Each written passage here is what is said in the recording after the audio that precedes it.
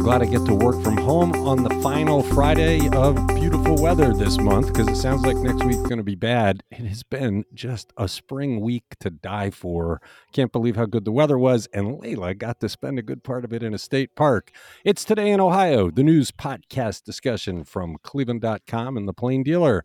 I'm Chris Quinn here with Courtney Estoffi, Lisa Garvin, and Layla Tassi, fresh back. We'll be talking about some outdoor stuff in a bit. Let's start with the talker of the day. Lisa, it's yours. What is the official word from First Energy and the Cleveland Browns about ending the utilities naming rights for the stadium? And what do Cleveland.com readers think some very good names could be as replacement? Yeah, the Cleveland Browns and First Energy finally agreed to end a 17-year naming agreement for the stadium, so it will revert to its original name, the Cleveland Browns Stadium, for at least this season. First Energy interim CEO John Somerhalder says, well, since we signed 10 years ago, our priorities have shifted as we've evolved to a regulated utility. So, yeah. Yeah. And, yeah, their priorities have evolved. They're not into bribery anymore. Let's face it. They're trying to be honest after launching the biggest bribery scandal in history. What do the Browns say? Well, the Browns, they haven't really said anything. I know the city has said that, in a statement that, Clevelanders own the stadium and it's only fitting that we have a name that we can be proud of, and that would be the Cleveland Browns name. Before we get to the very good suggestions that readers sent in, I want to speculate a little bit here. Look, we've had no end of people calling for the Haslams to yank that name off the stadium. They believe it's a disgrace. First Energy admitted $60 million in bribes in the biggest state house scandal ever, and their name's up on top of the stadium, and it's been nonstop, and they've refused. I wonder if they realize there's a coming storm when the indictments come down on the First Energy former execs that orchestrated this whole thing.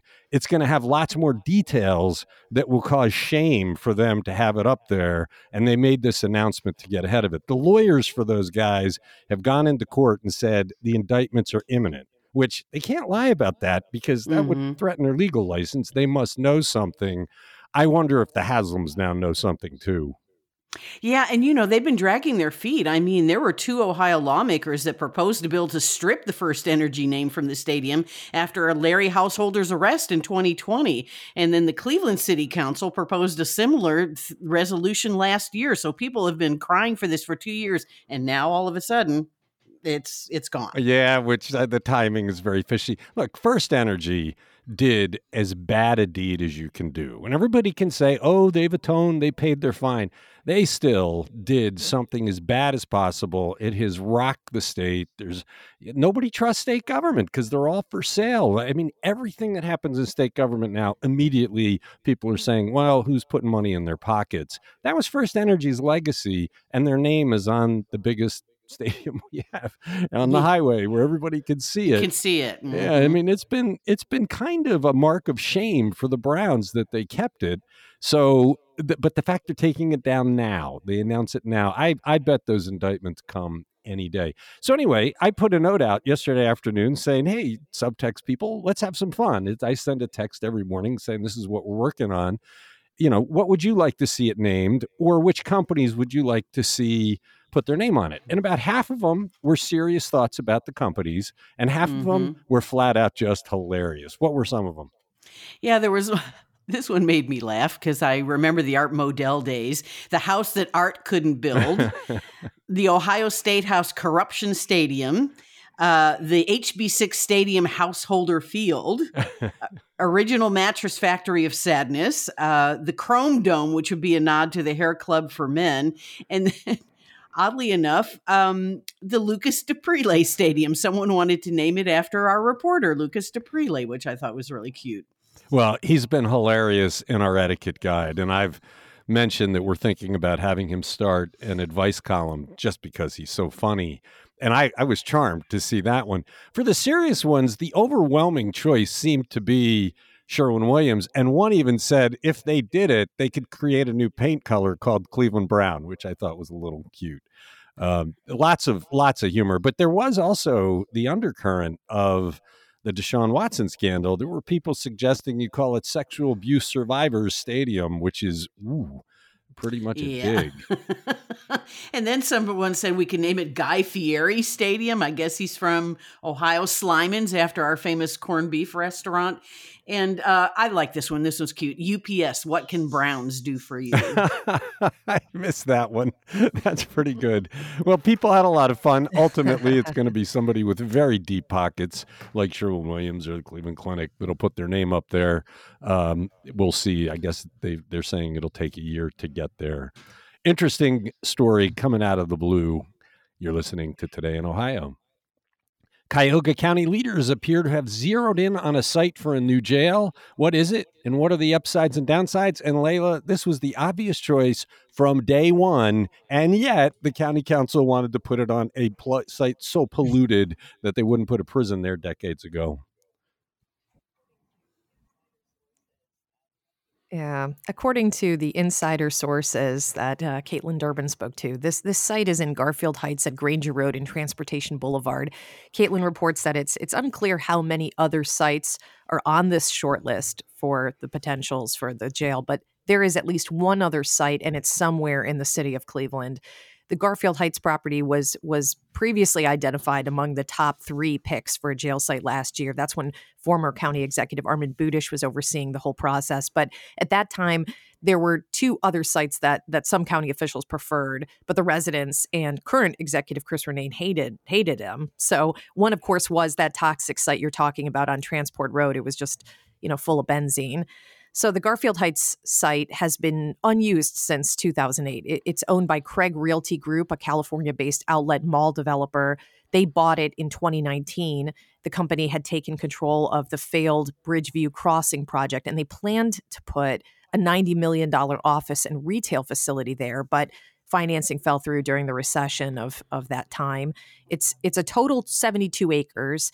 The county would like to carve out at least 40 of those acres for the jail. The sale price as of last year was about $22 million. And so, as for the pros of this site, it's big enough. It's easy to acquire. It's close to major highways, but there are some drawbacks. It would mean moving the jail 16 minutes outside of downtown Cleveland. That's kind of far from the courthouse. That really annoys judges and lawyers, who the lawyers have to drive farther to meet with their clients.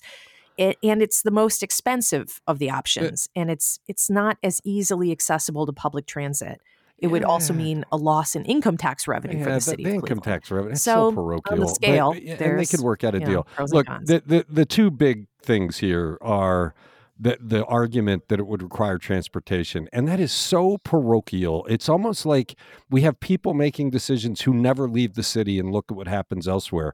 I mean, Prosecutor Mike O'Malley is one of those saying it needs to be together. He goes to Florida all the time. He had to drop in to Orlando, Florida, where they have been transporting people from an outside the city jail for decades now with no issues. Arizona has it. Philadelphia has it. That's just a bogus argument against it.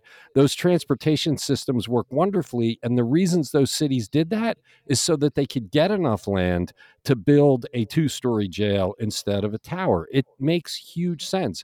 The other thing is I understand it, 3 of the city's police districts are closer to this site than they would be to a downtown jail. So the people taking prisoners there would actually have a shorter trip. That's a good point. The other thing about this site is it's apparently clean. This is not the shopping center that was built on the landfill that was scandalous all those years ago.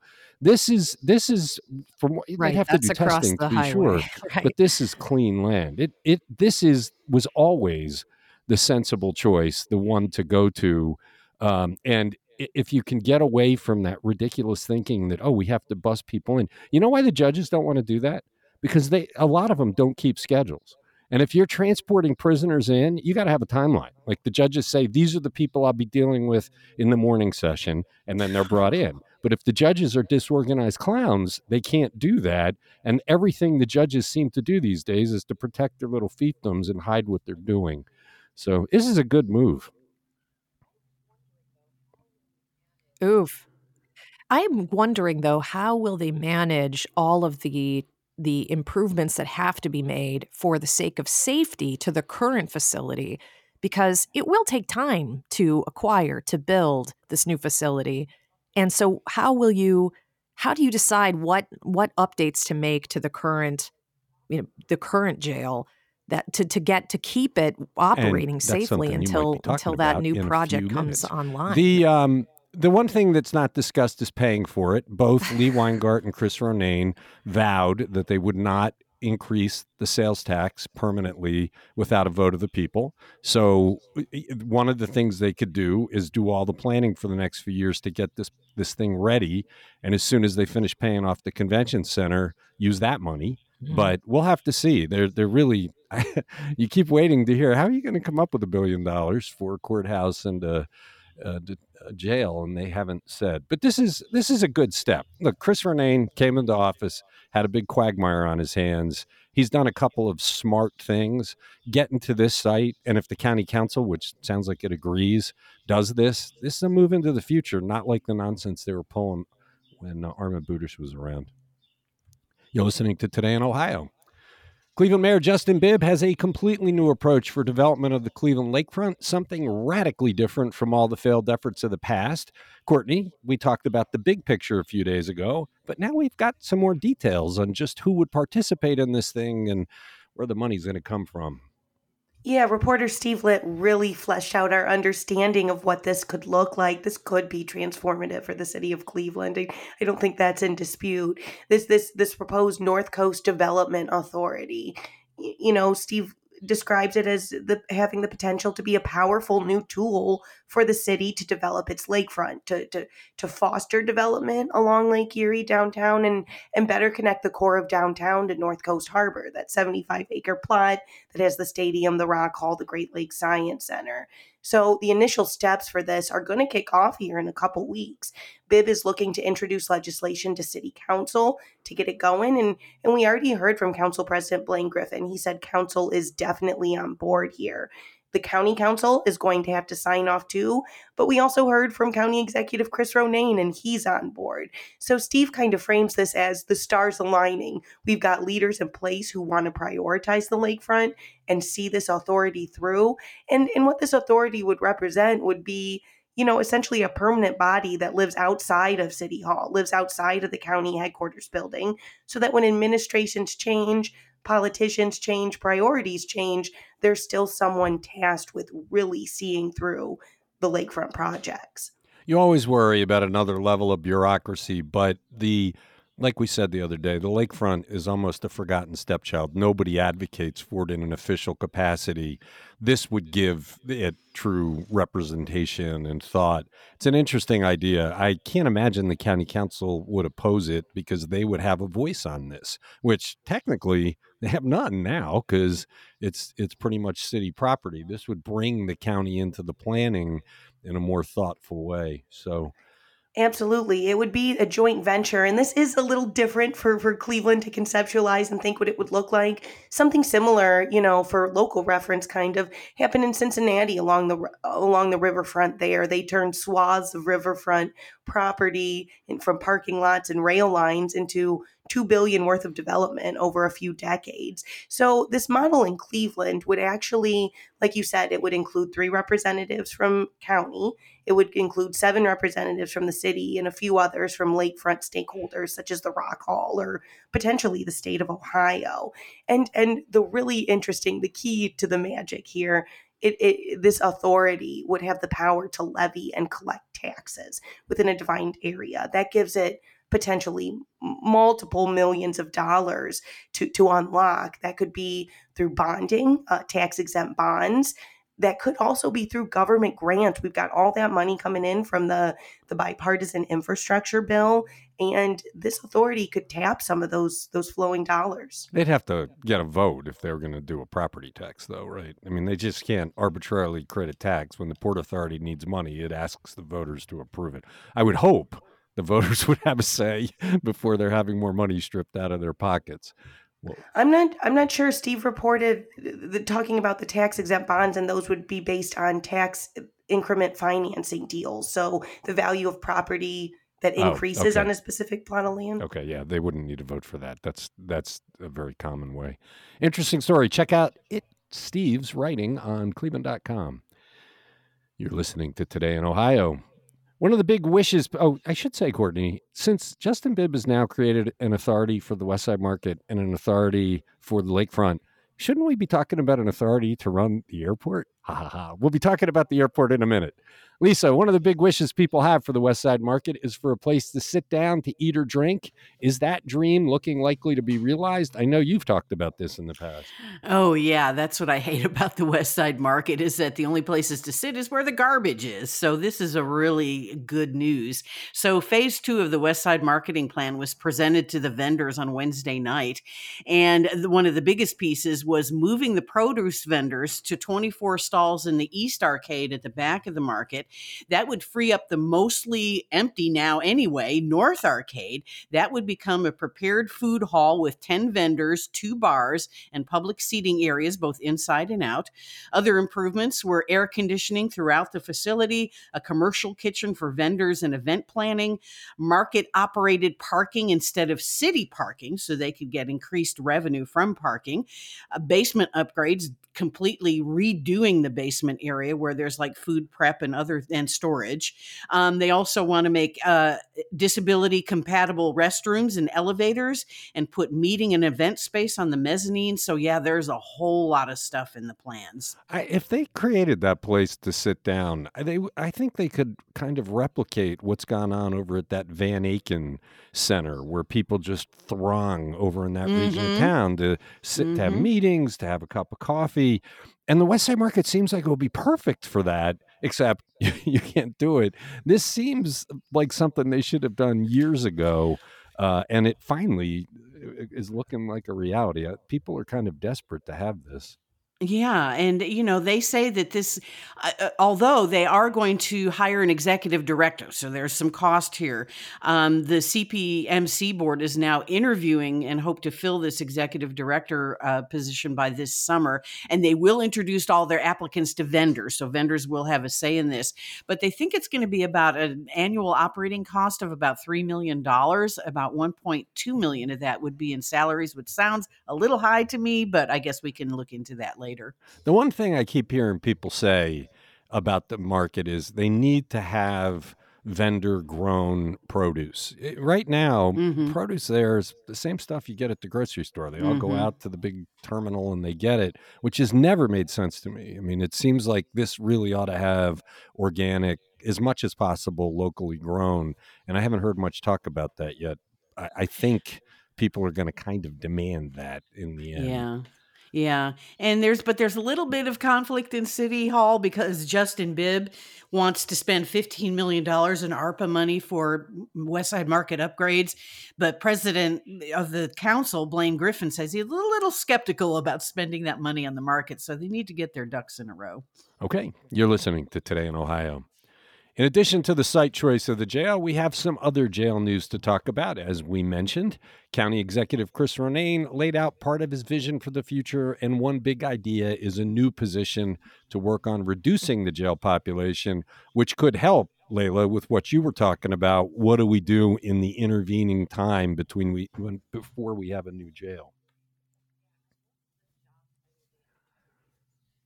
Yeah, I love the job title they invented here. This person would be called Sounds the like a Marvel Justice superhero. Expediter. Or a villain. Sounds like, that's like tough.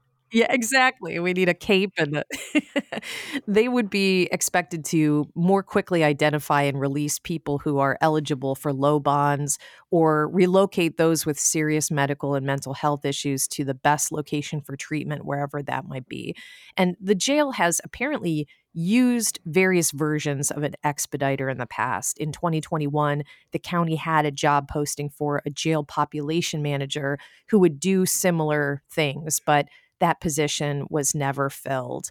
I'm really curious to know more about how this position would function within the system. At what point along that continuum would this expediter lay hands on a case? Would it be upon booking or first appearance or arraignment? Because part of the reason why you want someone in that role is A, to relieve the unnecessary crowding at the jail, but B, to make sure that people who are not violent and don't need to be detained aren't losing their jobs while they languish in jail. So what is the optimal time for a justice expediter to make that determination about a case. I would say as early as possible. So I'm And curious to know recent history more how is hard to this person use fits as a into the gauge for system. what the population should be. Remember, the pandemic hit and everybody got together. They cleared that jail out. We got down under 1,000 inmates. And then Bill Mason was, as chief of staff to Armand Budish, one of his key roles was kind of this role. But as the pandemic continued, we had fewer and fewer trials. So the people that were in the jail were largely pretty dangerous felons, and you couldn't clear them out because if you put them back on the street, they might kill somebody. You had an overly high concentration of dangerous people in there. As that backlog has been cleared out, are we back to a period where the jail has way too many people who are misdemeanor, non-dangerous suspects awaiting trial? Yes. I mean, it's an excellent question, but and this person, this expediter is key to figuring out. I mean, they need to bring this person online immediately because this is how we know how big of a jail we're going to have to budget for on whatever site they choose. So this has been one of the most vexing questions, I think, of this entire Caitlin Durbin process. also Is how reported in big the of a story that jail do we mentions this need? position that Ronayne is laying out a program to spend money on the existing jail to get us through that period, that there are upgrades they need to do to make it safe and all that kind of thing. It'll be interesting to see how much total that costs. I think I saw a figure of 19 million. Yeah, that's a lot of money. 19 million or so. Yeah. Which is like, wow, that's a lot to invest in a But facility how that much? is quickly Well, going to become defunct. Or maybe Well, if not they that wait quickly. until Who they have knows? We've already the been debt doing this for service a year. available, So it's 3 years. But look, how much has the county paid out for jail deaths and suffering? The 19 million could be a very small investment in keeping yeah, people right. alive and saving the taxpayers money. Good stuff by Caitlin Durbin. 2 You're big right. jail stories. Check them out on cleveland.com. It's Today in Ohio. The parking problems at Cleveland Hopkins International Airport are well known, but traffic at the airport is also an issue. Cars are backing up at the terminal gates. What are the folks who run the place doing to contend with it, Courtney? Yeah, we're the airport's adding more parking in various ways here. Susan Glazer explained to us how the airport's looking, or they have created a second cell phone lot. And usually that's used by folks who are going to pick someone up, come and going, and they just need to pull over somewhere and wait for 5 minutes. And a lot of the idea is so they're not stacking up in front of the terminal. You know how that traffic can get. So the current cell phone lot, which has long existed, it'll continue to be there, but they're adding a second one behind the now closed Sheraton Hotel. It's kind of adjacent to the orange parking lot, and you can get to it from that inner drive inside the airport. So that'll help relieve that extra traffic by the terminal. But in the meantime, they're also looking to add a gray lot, and that's a temporary new lot, and that's for longer term parking. That'll provide an additional 1,000 parking spots to help offset. There's ongoing construction at the big smart parking garage right there in the heart of where you drive up.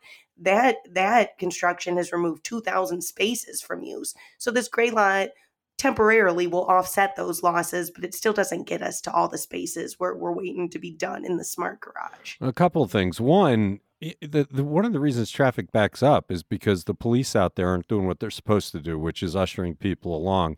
If you have the cell phone lots and people use them, they know when they come in, they're there for a couple of minutes, they get their folks, they drop whatever, and they go.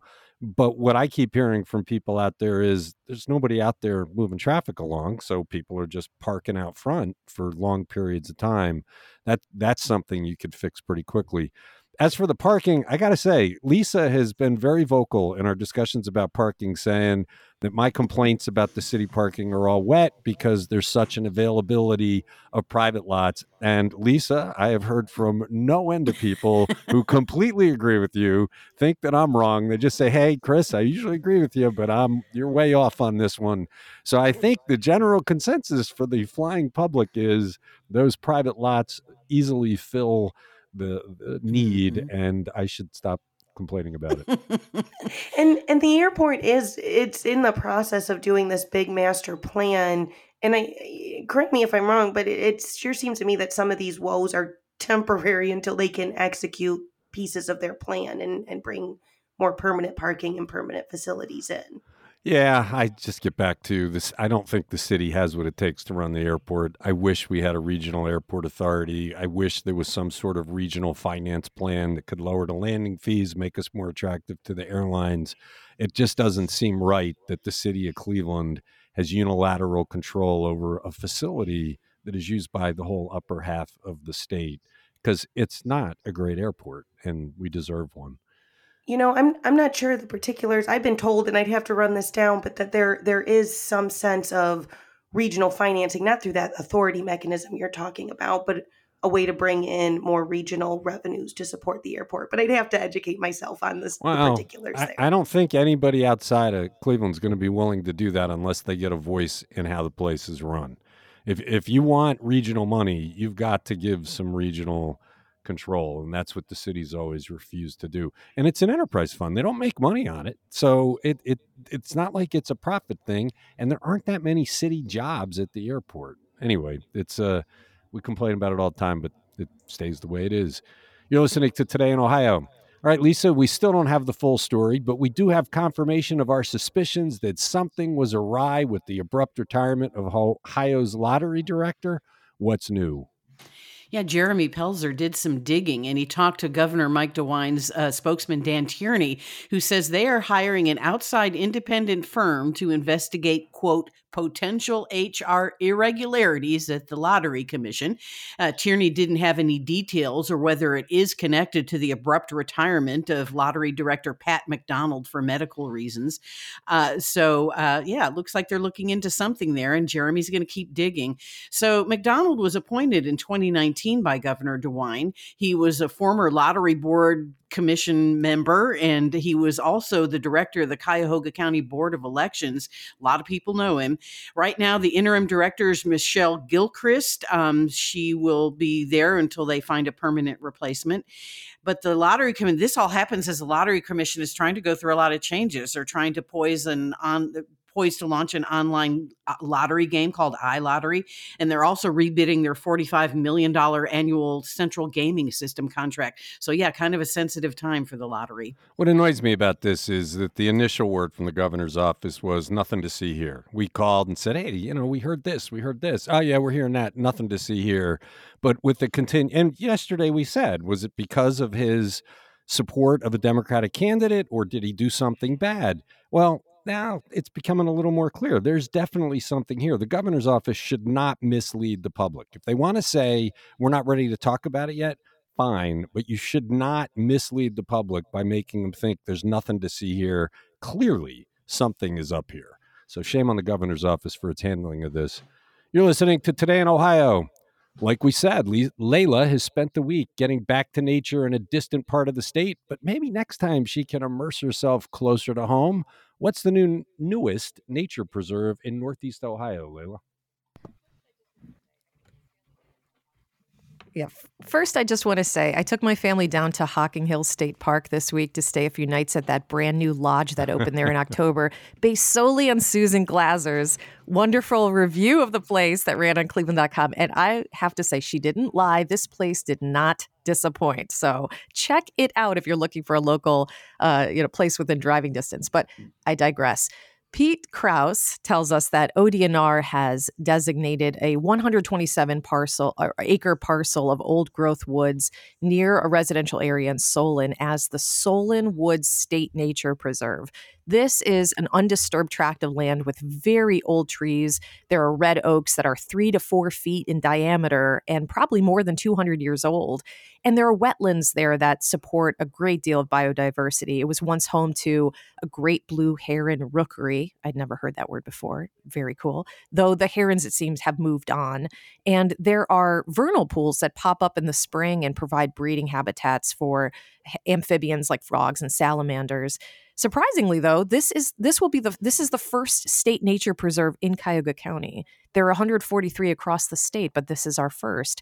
And the land is located in an area on the east side of Somme Center Road and south of Pettibone Road. It'll be owned by the city of Solon, as it has been, but it'll be managed by the state. And ODNR will be responsible for keeping the property as natural as possible, and that will include keeping non-native plant species like garlic, Are you mustard, and allowed bush to visit honeysuckle a from preserve, or is invading it the forest floor. by definition a preserve is off limits because they don't want you to disturb it? It sounds like from Pete's reporting that this will be accessible to the public. There are some paths that are already there from, I guess, the locals who like to walk through that area, but they're going to, I guess, make those improve those paths so that the public can come visit. And I think they even want to put in a parking area or improve whatever parking they have there, Well, so people can might want to go out there can today go and while stay the on the weather is path beautiful and because observe. it's supposed to start raining tomorrow. That's it for the Friday Yeah. episode of Today in Ohio. Thanks, Courtney. Thanks, Layla. Thanks, Lisa. Thanks to everybody who listens. Have a great weekend. Come back Monday. We'll be talking some more about the news.